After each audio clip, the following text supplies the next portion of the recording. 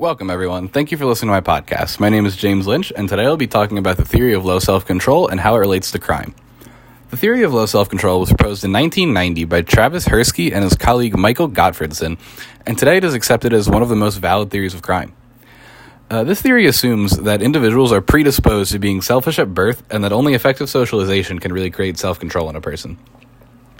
Additionally, this theory identifies low self-control as the only one factor that causes criminal behavior, but that's a little vague and misleading because low self-control in itself implicates things such as like risk-taking, impulsiveness, self-centeredness, quick temper. So really, it says low self-control, but it means a few different things.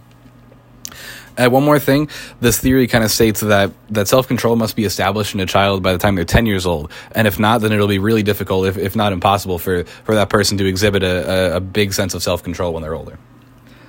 Okay, so keeping all this in mind, how can we use this to combat crime? Generally speaking, I think we need to start when kids are young and try to teach them right from wrong when they're younger.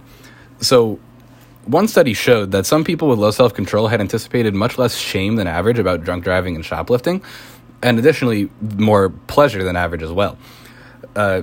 So if we make sure that at a young age we can teach kids responsibility and right from wrong and why it's very wrong to do things like drinking and driving and stealing, we'll have much less drunk drivers and thieves because people will feel more shame about doing them and less pleasure as well. So if we can really establish that in school, I think we need to establish these kind of programs in school so kids learn it better.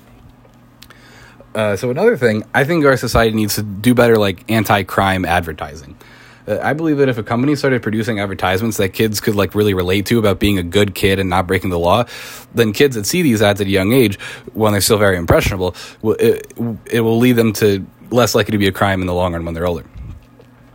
And the relatable part is very important here because if you look at things like the Truth campaign, the anti-smoking campaign, some of their advertisements are a little on the weirder side, and it's not something kids can relate to. So even if those advertisements are factually true, the fact that a kid sees it and is like, wow, that's weird, it's not going to make them not want to smoke. So it needs to be relatable to the kids so they can grow up and be like, yeah, smoking's not cool. I'm not going to do that. One other thing that we can do, I think we need to try to shift our criminal justice system to focus more on rehabilitation with positive reinforcement rather than punishment. These types of systems are much better at teaching criminal offenders right from wrong and to really actually think before they act.